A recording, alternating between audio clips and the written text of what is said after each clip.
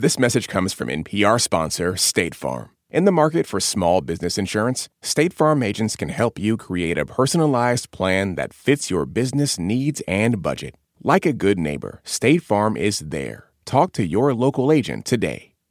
Why are you checking your credit score? You don't want to live with mom and dad forever, do you? You know, your credit score is the key to getting a credit card, a mortgage. I feel like the world is my oyster, frankly, because I have a great credit rating. Credit invisible? You were credit invisible when you got to the United States? I was credit invisible, but I'm not alone.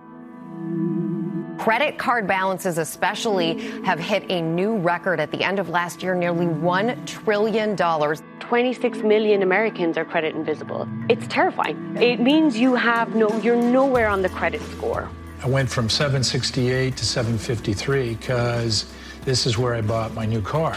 Gee, Mr. Money, do girls have to learn all this about credit too? Repairing your credit is a bit like losing weight. It takes discipline and it takes patience. But most people have no real idea what goes into a credit score. How about giving me a little credit? Nobody gives you credit, John. It's something you have to earn.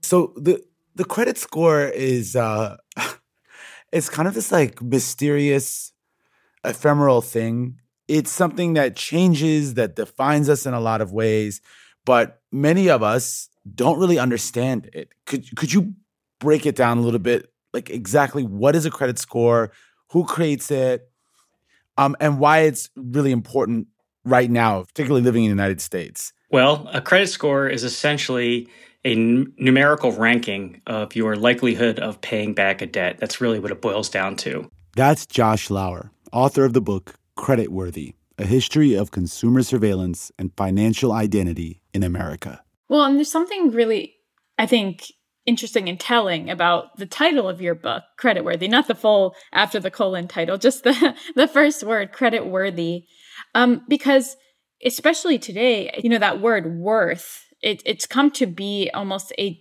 value judgment of a person's worth. And I wonder if you can just walk us through to what extent you see it that way. So it's really only fairly recently that creditworthiness, credit scoring has been redefined in terms of risk and metrics. For most of the history of American credit, creditworthiness was explicitly a moral judgment. And that judgment was comprised of what was known as the 3 C's: capital, capacity, and character. Capital as in the cash you have available to pay back your debts. Capacity meaning your work experience and ability to earn a living. And as for character, your personal behavior, your personal morality was always judged to be the most important variable in the 3 C's. So it's really only fairly recently that lenders have begun to try to detach some of the moral language from credit risk assessment through the use of scoring.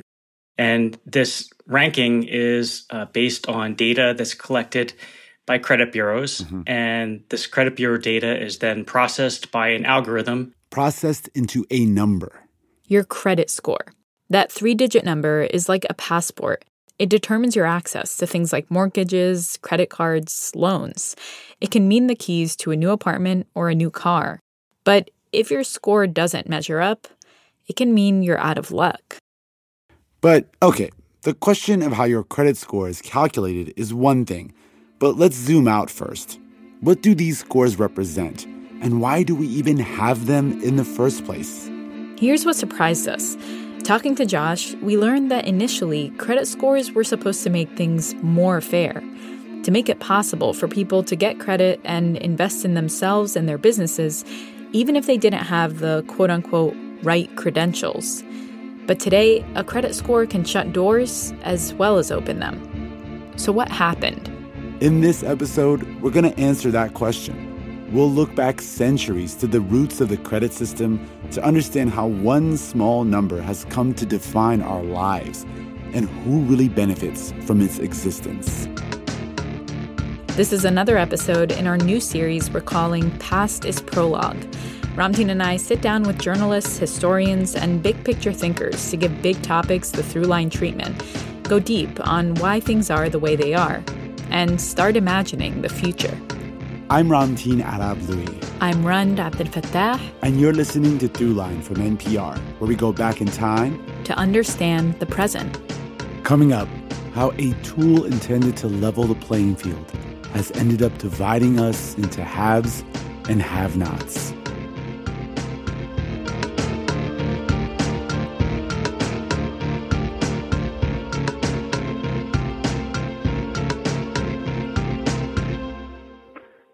This is Tony in Albertville, Tennessee, and we are all listening to Throughline on NPR. Support for NPR and the following message come from PBS. PBS invites you on a trip to the future. A Brief History of the Future is a groundbreaking series filled with hope and possibility about where people are today and what could come next. From tech to tradition, from climate to culture, from science to spirituality. Join futurist Ari Wallach on a journey around the world as he meets the brilliant minds and brave pioneers remaking people's futures for generations to come. A Brief History of the Future. Stream now on PBS and the PBS app. On Wildcard, the new podcast from NPR, you'll hear people like comedian Jenny Slate reflect on their lives. What is something you think about very differently today than you did 10 years ago? Dressing, like not salad dressing. I've always loved it and I'll never stop. Dressing my body. That's all part of the new game show Wildcard, only from NPR. Listen wherever you get your podcasts.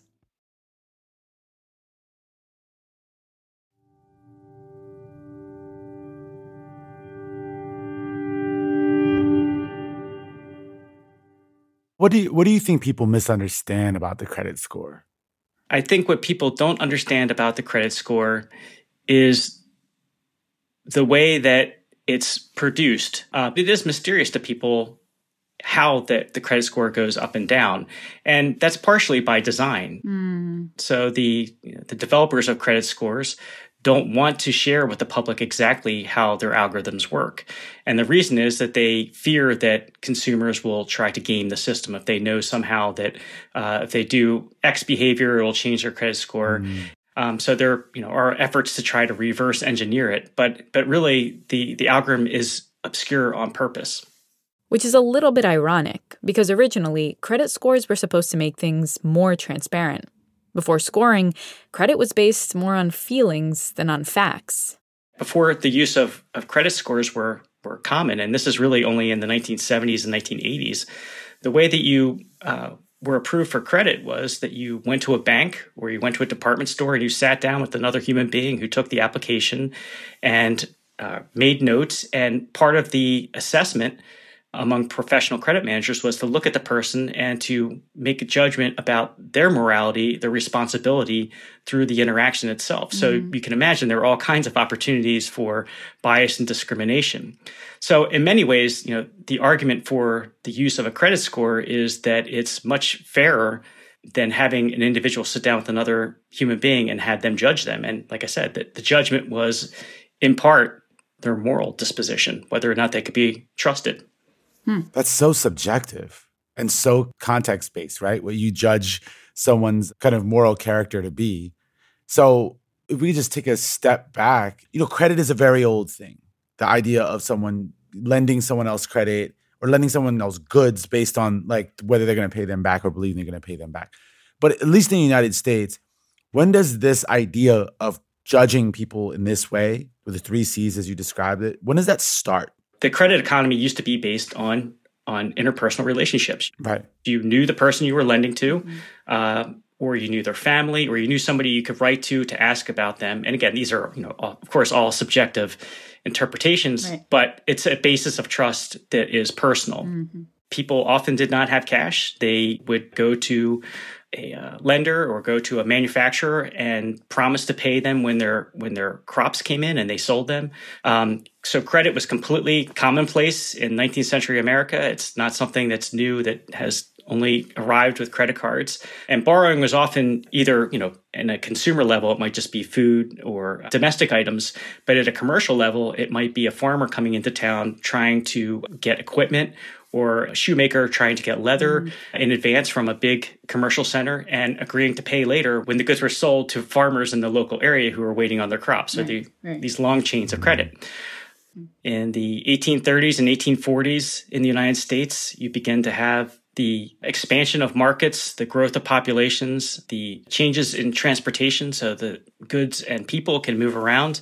And you have an increasing interaction of strangers with other strangers who want to do business with each other. But as the country got bigger and more complicated, it was much more likely that you would not know who wanted to borrow something from you. And you gradually begin to have credit reporting organizations that emerge whose sole function is to collect information about the character and capital and collateral of people around the country, centralize this information, and then to provide credit reports, which are narrative documents, they're not scores or numbers, to subscribers who request this information. Wow.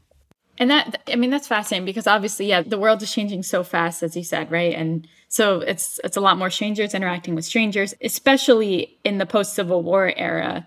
I imagine that, what used to be mainly probably white landowning men who were qualifying for bank loans and things like that was being challenged. And so I guess I wonder, what is this desire to standardize the process responding to in terms of kind of the social forces and the demographics that you mentioned? So you mentioned the Civil War, and that's sort of a turning point for the development of consumer credit reporting. After the Civil War in the 1870s and 1880s, you begin to have organizations devoted just to collecting information about local consumers. So the people that lived in a town or a city, and they would centralize information about whether they were viewed to be creditworthy or not, whether they paid their debts. What kind of information would they be gathering? What kinds of things would they have been writing down? They wanted to know things like your race, your age, whether you were married, what your job was. And then they would also want to know any information, especially negative information that might have been circulating in the community, whether somebody had been arrested, whether they were known to be a drinker, whether they're known to be a gambler, whether they're known to be a philanderer, because these are all things that end up being drains on a person's income. And not to mention showing up for work and other problems, which affect income. But it was information about the total person, and especially bearing on their personal character. Were they the kind of person who was stable, who was a conformist, who was normal, by normal being a white person in particular, being heterosexual, and being a stable member of the community, a property owner, somebody who is regularly employed. These are sort of the marks of somebody who is creditworthy. And these ideas are embedded directly into the credit reports. The files themselves collect this kind of information, but eventually those pieces of information are converted into credit scores or credit ratings, as they're called in the late 19th century, which are not statistical, but they are a hierarchical set of codes to indicate whether a person is creditworthy or whether somebody should be asked to pay cash or whether they should be refused altogether. So when I'm saying credit reports, I'm talking about credit bureaus, which are local. They're in a town or a city. Some cities have more than one credit bureau, and each of them is collecting information about all the people that are buying in a particular area.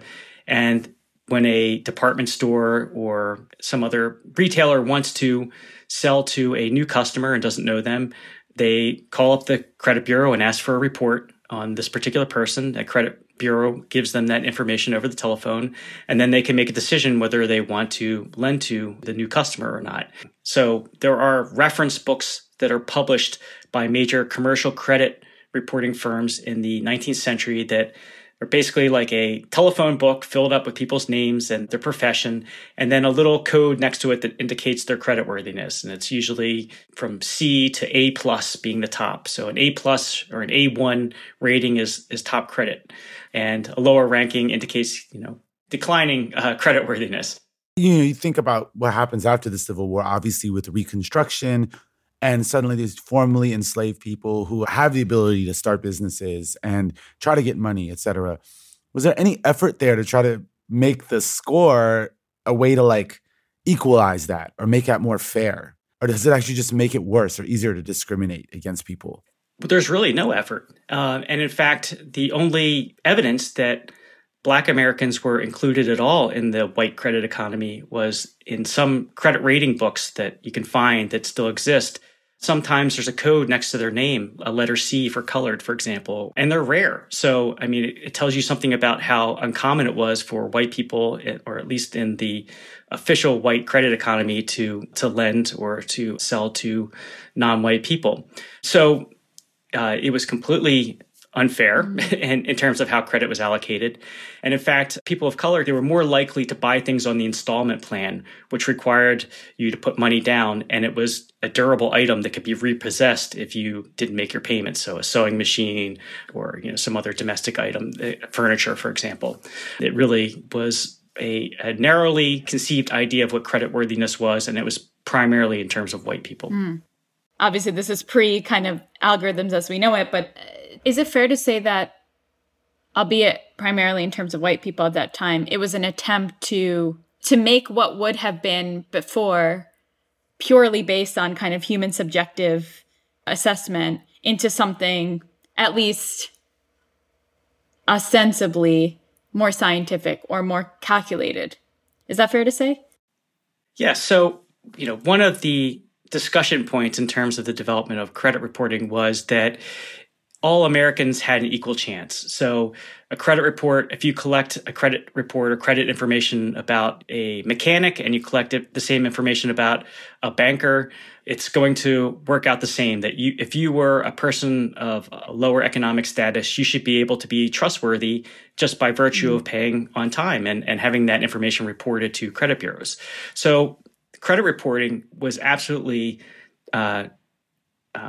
promoted in terms of democratization, but it was really only democratization for white Americans. And this, like I said, this continued well into the 20th century. And in fact, it wasn't just white Americans, it was mostly white men. And white women who had accounts at department stores, for example, their information was collected in terms under their husband's name or under a father's name, a male guardian. So women did not have their own credit accounts, really, in the early part of the 20th century. And again, this is something that happened much later in the 1960s and 1970s and was part of the civil rights movement and also part of the women's movement to make credit more equitable, to gain credit access for women and people of color. Coming up, credit for all, at a cost.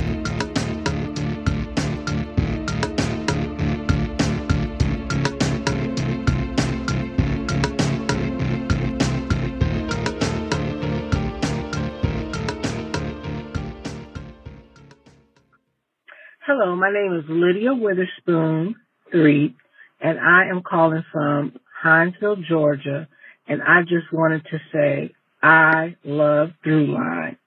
Thank you, Throughline. This message is brought to you by NPR sponsor Progressive Insurance. You call the shots on what's in your podcast queue. Now you can call them on your auto insurance, too, with the Name Your Price tool from Progressive. Tell Progressive how much you want to pay for car insurance, and they'll show you coverage options within your budget. Get your quote today at Progressive.com. Progressive Casualty Insurance Company and Affiliates. Price and coverage match limited by state law. Do you ever wish you could get your stories in 3 hours rather than 3 minutes? Or maybe you're sick of doom scrolling, getting your news in bits and pieces. That is where Embedded comes in. We bring you documentary series that will change the way you think about things. Find us wherever you get your podcasts. If you're listening as a subscriber to Throughline Plus, we just want to say thank you. And if you're not yet a subscriber and want to learn more about how to listen to the show without any sponsor breaks, head over to plus.npr.org/Throughline. Becoming a Plus subscriber helps support all of our work at Throughline. So we hope you'll join. Now, back to the show.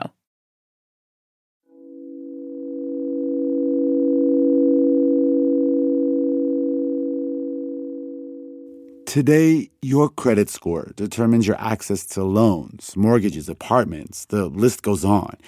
It's a way for lenders to estimate your ability to pay back a debt. The scores are relatively new themselves, but credit is a concept that has existed for thousands of years. In the 19th century United States, cash was in much shorter supply, and people didn't necessarily have steady income. So they'd buy what they needed on credit, then pay merchants back after, say, the harvest. And that could be months later.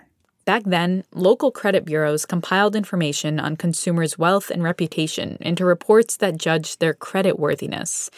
It was a laborious process, and as the 20th century began, more businesses saw the potential for credit scores to save them a whole lot of headaches and make them a whole lot of money. We pick up the conversation with media historian Josh Lauer. Going through the 20th century, another thing really changes in society, right, as far as I understand, which is that, consumerism increases. Like, more people have access to more products, like things like refrigerators and then later televisions and radios. And so it would seem to me more individuals are trying to access credit in order to buy items that they may not necessarily have the cash for.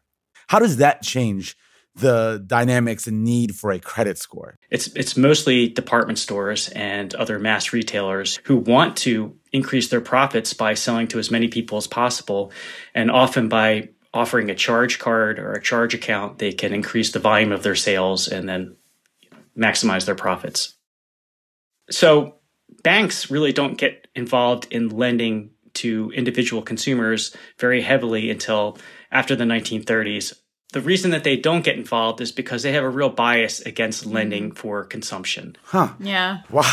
Yeah. It's hard for us to think about this today, but there was a time where even though credit was widespread, even though in the 19th century people borrowed for consumer needs all the time, for food, domestic goods, for furniture, there was a bias against credit used for consumption. The privileged form of credit was for productive purposes. If you were borrowing to build a business, that's fine. I mean, that's a legitimate use of credit.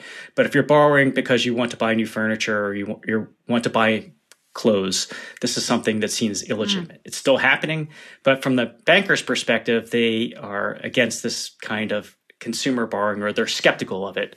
But the other thing I would say about this, and this may be a little bit inside baseball, is one of the reasons why banks don't get involved is because they don't really like to work with the credit bureaus. The credit bureaus, they think, are these illegitimate businesses that are on the margin. Bankers saw themselves as sort of the epigee of the business community. They are the keys to the kingdom, and they imagine themselves as being the most prestigious members of the community in terms of commerce. And they look down on credit bureaus as being sort of beneath them in terms of the hierarchy of the business class in their towns. But soon the bank's position on lending would start to shift. Technology was starting to develop at a rapid pace, and that's what laid the groundwork for what we now know as the credit score. In the late 1930s and 1940s, there's a study of consumer credit scoring that is done by a statistician, and he basically applies some new statistical techniques and says it's entirely possible to develop a statistical model to try to predict creditworthiness, to predict credit risk of the individual. At the time, this is before computers are commercialized and available, the guy says it can be done, but it's so complicated and so time-consuming, it's probably not practical. Mm-hmm. It's expensive to keep all the files. It's expensive to have people working in a credit bureau and answering the phone and doing all this bureaucratic labor. So this is one of these things that we take for granted now because we use computers and information flows much more easily. But it was a serious paperworking endeavor to have a credit bureau and to collect that kind of information. So it's shelved in 1940. But after World War II, you have the introduction of computing and you have its commercialization during the 1950s. And you have a company that begins to experiment with applying statistical principles to computerized data to try to develop a credit score. And this is Fair Isaac in California. So they begin to develop the first credit scoring models using this kind of data and, importantly, using computers, which actually makes it practical. And that's sort of the origin of modern statistical credit scoring. Fair Isaac and Company would go on to create the FICO score. You probably recognize that name. It's become the industry standard. But long before FICO, in the late 1950s, a finance company hired them to develop its first credit scoring system. And one of the things that sort of propels the computerization of credit bureaus during the 1960s is you have banks who want to have this information more quickly. And the first computer credit bureaus start to emerge in the mid-1960s, and the entire industry begins to computerize. And it's partly in response to these credit card companies that, after experimenting with giving credit cards to people without doing credit checks and getting burned badly and losing a lot of money, they decide to start using credit bureaus and to try to find the kind of information to make better decisions about who to offer a credit card to. So walk us through that development, because this seems like a really significant shift. Can you describe the intersection of the rise of credit cards and also the rise of the civil rights era and how those two collide? So one of the things that sort of inspired changes to the way credit reporting and the way that credit scoring was done was the fact that many women and people of color could not get credit access. They couldn't get credit cards. Credit is absolutely allocated by mainly white men who are the credit managers and who are meeting with credit applicants and making these kinds of decisions. For white middle-class women, they were angry because they could only get a card if it was in a man's name, in their husband's name. And you had women who were into the workforce. They could support themselves. They didn't need a guy to have a credit card, and they wanted to be able to have that kind of access. And the same sort of dynamic played out with people of color. They wanted to be able to have credit access, and they were denied for a whole host of reasons, some of which were just explicit racism in a credit interview with a white credit manager, but also with the development of new credit scoring technologies that had variables that were proxy variables for race that ended up discriminating against them. So the development of credit scoring in the 1960s and 1970s is really seen as a technology that has the potential to democratize credit in ways that are not discriminatory. And this, gets to some of the debates over credit scoring, because the idea is that if you take the variables out that are discriminatory, if you take out gender, if you take out race, if you take out marital status, then the computer program will automatically, make these decisions without seeing these people or having the opportunity to be prejudiced or biased. And as it turns out, it's more complicated than that, because as we learn today with algorithms, there are all kinds of ways that variables can become proxies for protected characteristics or protected classes and can discriminate unwittingly in the process. Initially, credit scoring was very closely tied to discrimination because they used variables such as zip code. And zip code, of course, can be used as a proxy for race. So just having a variable like zip code in a credit score or a credit scoring algorithm could reproduce these kinds of discrimination. The idea of credit scoring is that it will be democratizing and that it will do away with all these other problems that come up when you have individuals judging other people. You talked earlier about the FICO score, but I want to sort of understand when that is introduced. And for what reason do civil rights leaders see that as an opportunity to kind of create more economic equity, basically? In terms of the credit score and the FICO score, early credit scores are done using credit applications. So if you are Macy's and there's another department store, the credit scoring company, if it's Fair Isaac, would come to your store and would look at your customers over a period of time and would develop a model that predicted credit risk for your customers. Each credit score was a custom product for each client, whether it was a bank or some other retailer. If you were Bank of America, you weren't supposed to use Citibank's credit model because you had different populations. However, because credit bureaus were beginning to computerize and they were beginning to consolidate, by the 1980s, you had a small number of credit bureaus that had records for a national population. And so it became possible to develop a model that was generic in the sense that it could use data from a national sample and begin to make predictions about risk that could be used by anyone, in whatever context. And this is really what the Fair Isaac FICO score is. It's a credit bureau score. It's a generic credit score, but most importantly, it's based on credit bureau data. It's not based just on the client's own customer data. And so this is a completely different way to score consumers and a completely different way to imagine risk as a national pool rather than as just your own local customers. Mm-hmm. So on the question of democratizing and making credit access more fair, the credit score is supposed to be able to do that. And in many ways, it does. I mean, credit scoring makes it possible for lenders to make credit decisions much faster and more cheaply. Again, remember, like before the development of computerized statistical credit scoring, each credit decision was made by an individual, either taking an application, meeting with another person, or using some rudimentary scoring system. So it's really hard to imagine living in a modern credit society like we do without having some sort of technology that can actually process applications this quickly. So the FICO score is introduced in the early 80s. How do we know that it started to have that effect of democratizing credit? Were more, houses being sold to, Black homeowners, for example? Were single women able to access more credit? How do we know that it was making a difference? That's a really good question. I don't know that I have a concrete answer to that.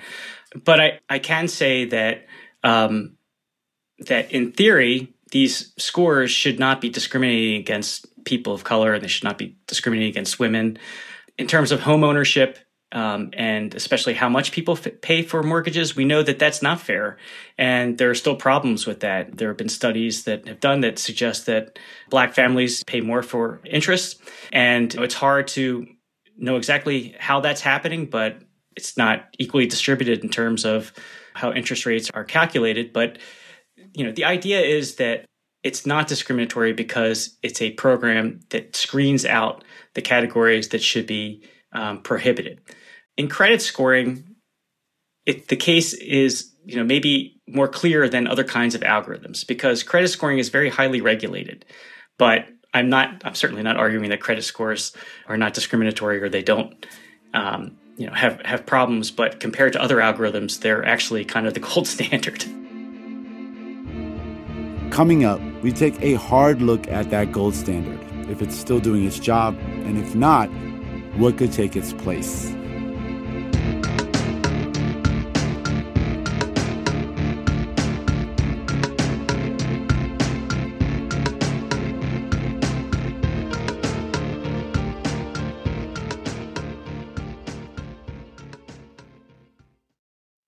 Hi, this is Gael from Richmond, California, and you're listening to Throughline, one of the best podcasts out there. Thank you for everything you do. This message comes from NPR sponsor Shopify. Shopify is the global commerce platform that helps you sell at every stage of your business. From the launch your online shop stage to the first real-life store stage, all the way to the did we just hit 1 million orders stage, Shopify's there to help you grow. Sell without needing to code or design. Just bring your best ideas and Shopify will help you open up shop. Sign up for a $1 per month trial period at shopify.com/NPR.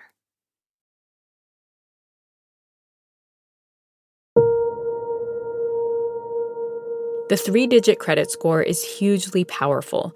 It can change your life for better or for much worse. So we asked media historian Josh Lauer, is it fair? When a lender looks at a credit score, it doesn't mean that they're automatically going to follow what that credit score risk, what it's telling them, right? So what I mean is they could then decide based on other factors whether to give you the loan or not or what interest rate to give you. And it seems to me that in that space, there's lots of discrimination that can happen. But this is a tool rather than a mandate, right? Yes. And I think that's especially the case with mortgages. And that's probably why there are problems with mortgages because the credit score does not dictate the entire decision. So what I'm really trying to get at here is, this idea that in theory, credit scores should reduce some of those extraneous factors that often lead to discrimination in decision-making. I'm trying to understand whether it's kind of hard for that to always be the case, given the fact that it's ultimately human beings making the decision to lend someone money or at what interest rate to lend them that money. So the other way that that credit scoring can really hurt people is because it's not just a decision whether to lend or not. The credit score allows lenders to not only decide who they're going to lend to, but to price that loan or that service. So this is where you begin to have sort of the tiering of interest rates. And it also opens the door to things like subprime interest rates. So in the past, it was sort of, well, we'll lend you the money or we won't, or we'll let you take these goods up to a certain credit limit or we won't. But when it comes to the use of the credit score, you can say, well, yeah, we'll let you have a credit line of $1,000, but you're going to pay 18% interest on that.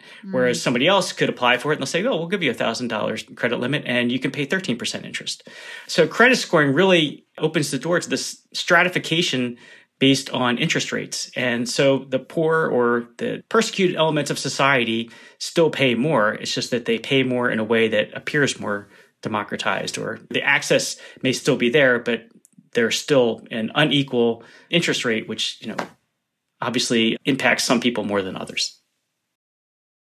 I think this gets at something that, I think throughout this conversation, we've sort of been touching on in some way, which is that whether it was the early credit reporting, then the early kind of the rudimentary credit scoring, and then the actual, FICO score that we continue to have to this day, there is this sort of like through line, right, throughout this story of essentially trying to find a way, a scientific, mathematical way to solve for human bias, the judgment that we see as being a part of human bias. And, we recently did an episode about artificial intelligence, and this is something that I think was driving that field, which was coming about, around this time as well in the 50s, 60s, 70s, was starting to develop.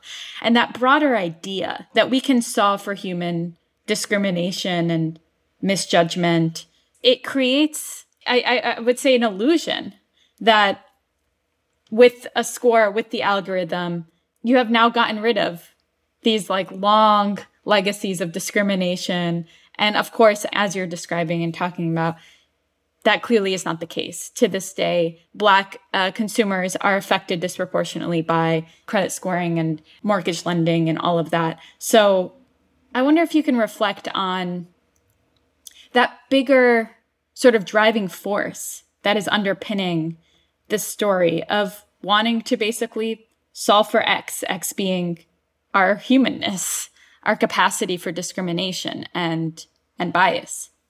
So during the 1960s, when credit scoring was being introduced, credit managers whose job was to sit down with applicants and take their application and make credit decisions, many of them said credit scoring will never work. It'll never replace the sort of expertise and intuition that the credit manager has when they meet with a person. And of course, that intuition could work both ways. It could work in someone's favor, or it could work as a bias or prejudice that ends up having someone denied access to credit.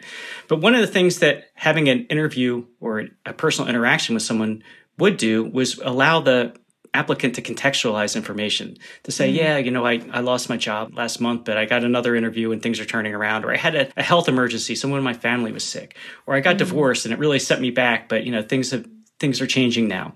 That information is completely eliminated, and maybe for a good reason, from credit decisions. But it's a human interaction where you can actually try to contextualize this kind of information. So the credit score, when it's developed and begins to diffuse through society and becomes more popular, you have Congress questioning whether it's fair or not. And you have banking executives brought before Congress in the 1970s to defend credit scoring. And the bankers say, listen, we know that credit scores don't always work for everyone. We know that some people are less likely to be scored high than others. Mm-hmm. But you can't hold us responsible for the problems of American society. We're just using information as we find it. We're not dictating whether or not society is fair or discriminatory. We're just basically using this tool, this technology, to try to process credit applications as quickly and as fairly as we can. And in some ways, they're actually making an important point. The bankers weren't responsible for systemic racism or gender discrimination in the United States. I mean, they may have been partly responsible for policies, but they weren't wholly responsible. It wasn't as if the banking community had installed all of these problems in America. They were part of American society. They were built into the fabric of the society. And that's one of the things that scholars have learned as we've studied algorithms is that the algorithms reflect reality in some ways, and that reality is often quite ugly. It's misogynist and racist. And these kinds of biases are reproduced in the functions that algorithms are designed to process. So in some ways, the question is whether technology, an algorithm, can actually make the world more fair, make it more just. At the moment, credit scores are designed to really only measure things that have to, or to use variables that have to do with financial performance. So things like your payment history, the kinds of loans you have, your debt ratios and debt loads. These are directly related to financial performance. There might be characteristics in here that are proxies for gender or for race, but generally it's pretty much about financial behavior. But if you compare that to other kinds of algorithms that are being used, where any kind of data can be used to make decisions, to make inferences about people, there's no regulation, there are no limits on the kinds of information that can be used. By contrast, it makes credit scoring look like it's, the gold standard of a protected, regulated algorithm. You make a convincing argument that in a lot of ways, because of its regulation, it is the gold standard. But I think the underlying problem that perhaps lenders are not responsible for, but is real, is that it's hard to build credit when you're already poor. When you start from a place where you don't have much money, there's obviously things are changing and there's more outlets and more businesses emerging to try to give you that. Like I saw this commercial for an app recently where paying your rent can build towards building credit.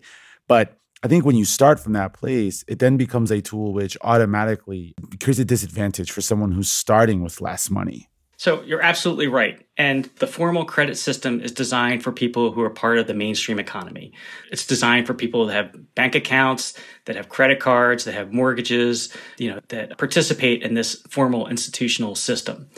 If you do not, then you have what's called a thin file. There's not very much information about you, and that can lead to low scores or no scores. The paradox, though, is that if you want to build a credit scoring system that's more fair and inclusive, it means that each person has to surrender more information about themselves. Mm-hmm. It means that you have to provide information about rental payments. It means that you have to provide information about cash transactions and bank account information.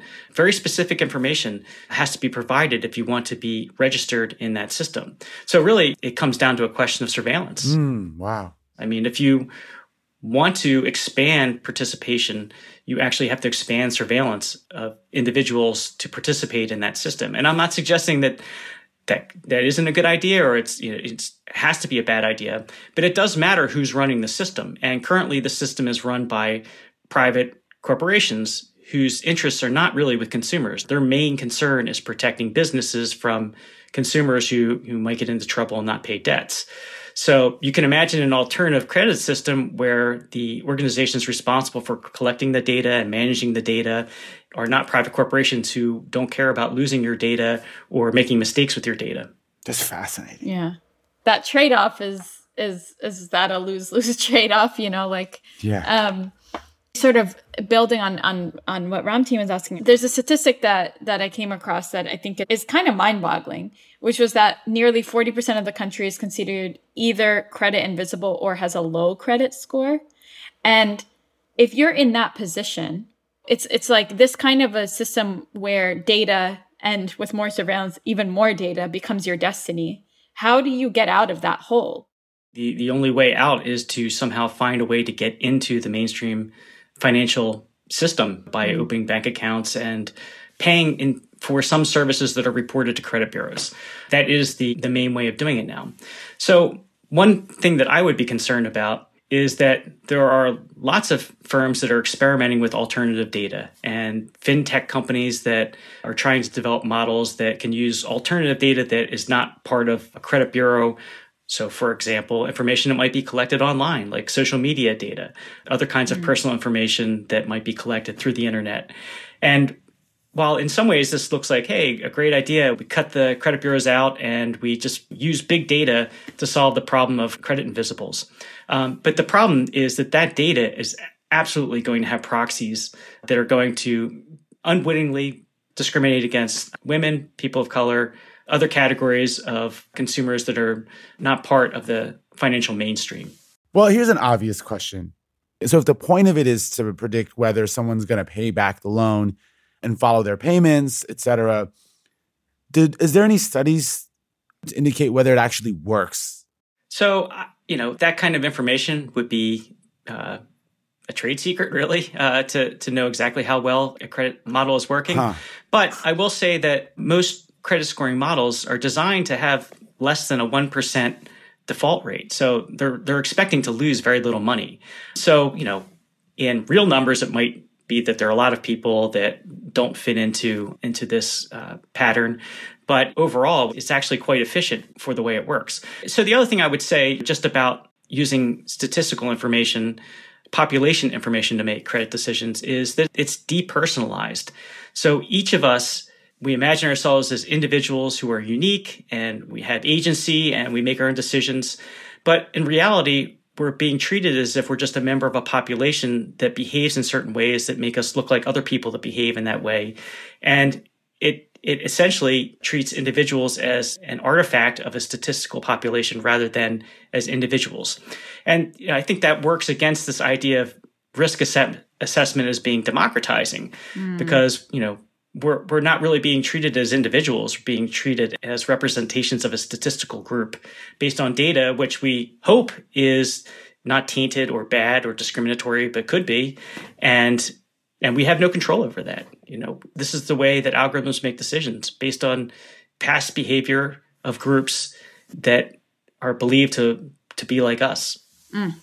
That's how algorithms reproduce discrimination and reproduce inequality. Wow. And that's the argument for even looking at a credit score. Even though credit scores might be fairly well regulated and fair in the grand scheme of things, they're using data that reflects past behavior and reproducing predictions about the future based on this past data.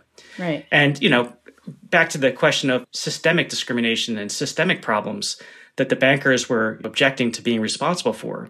We know that on average, whites have higher credit scores than blacks and Hispanics. Why is that? It's not because a personality trait or a racial trait. It's because of a legacy of historical systemic discrimination, and that it's reflected in the credit scores. It doesn't mean that it's not possible for a black person or a Hispanic person to have a high credit score. It just means that on average, people that are put into that group have lower credit scores. It follows with Asian Americans too, because they do better economically and then they have higher credit scores. Exactly. So it's like what you start with really dictates where your score is. And that's where you see generational wealth reflected in credit scores indirectly. Right. But it's the credit scores themselves do not measure generational wealth. That's not what they're trying to do. But of course, it's reflected in the big picture. So then the question is, looking at the future and thinking about how do you get to a more democratized a more democratized system, economic system. When it comes to the credit score, is it about reforming the credit score, or is it about reforming our society more broadly, our economic system more broadly, or is it both? Oh, it's definitely both things. And I would say that, the credit bureaus that collect the data that's used in credit scores are far from perfect. They have errors. As I mentioned, they're not designed to serve the consumer. Historically, they've always been organized to protect lenders. So consumers really are not their priority. You can imagine a different kind of credit reporting system that is not in the hands of a for-profit company, and that the interests of the consumer are put forefront rather than having the lenders be the only real concern. You can imagine credit scoring systems that are developed by nonprofits or even the federal government that are regulated in a much more transparent way where trade secrets are not a concern, and you can actually be more transparent in terms of what's going on, report data about how the scores operate, whether there are problems with discrimination or inequity. These are all questions that are difficult to even think about in the context of the United States because we have 150-year history of private credit reporting firms and private efforts to sell credit scores. It's an industry. It's a big business, a $1 billion business. One of the ways that you could imagine a more just and equitable world would be to have these kinds of decisions and data collection processes in the hands of an organization that's more trustworthy. Right. I mean, it's hard to imagine a modern world where you are continuously interacting with strangers, businesses that you don't know, and are using credit without some sort of system that's behind the scenes that actually vets people. It confirms their identities, confirms their past payment behaviors, confirms that they have some kind of income to make the payments. The alternative is, you return to a world where every transaction is personal and it's time consuming. And it also means you have to share information about yourself. I mean, one of the nice things about credit reporting and credit scoring is that it allows us to be anonymous around other people. When you go to a store or go to a restaurant, you don't have to explain your whole life story to somebody when you're making the payment. You just make the payment and leave. But that, of course, also means that you have to share a tremendous amount of information with someone else, and that someone else is the credit reporting infrastructure. And, like I said, that the credit reporting system is imperfect because it's really not designed for us. It's designed for lenders. Josh Lauer is a professor of communications at the University of New Hampshire and author of the book Creditworthy: A History of Consumer Surveillance and Financial Identity in America. That's it for this week's show. I'm Rand Abdelfattah. I'm Ramtin Arablouei, and you've been listening to Throughline from NPR. This episode was produced by me. And me and Lawrence Wu, Julie Kane, Anya Steinberg, Yolanda Sanguen, Casey Minor, Christina Kim, Devin Katayama, Yordanos Tisfazion. Fact-checking for this episode was done by Kevin Vogel. Also, thanks to Micah Ratner, Johannes Turkey, and Anya Grundman. This episode was mixed by Robert Rodriguez and Maggie Luthar.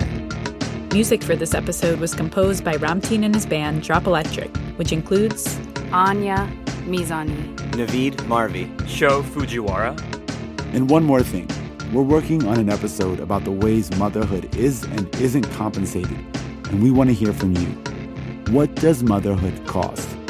Call us and share your thoughts and experiences at 872-588-8805. And as always, if you have an idea or like something you heard on the show, please write us at throughline@npr.org. Thanks for listening. This message comes from NPR sponsor Progressive Insurance, where drivers who save by switching save nearly $750 on average. Get your quote at Progressive.com and see if you could save. Progressive Casualty Insurance Company and Affiliates. National average 12-month savings of $744 by new customers surveyed who saved with Progressive between June 2022 and May 2023. Potential savings will vary.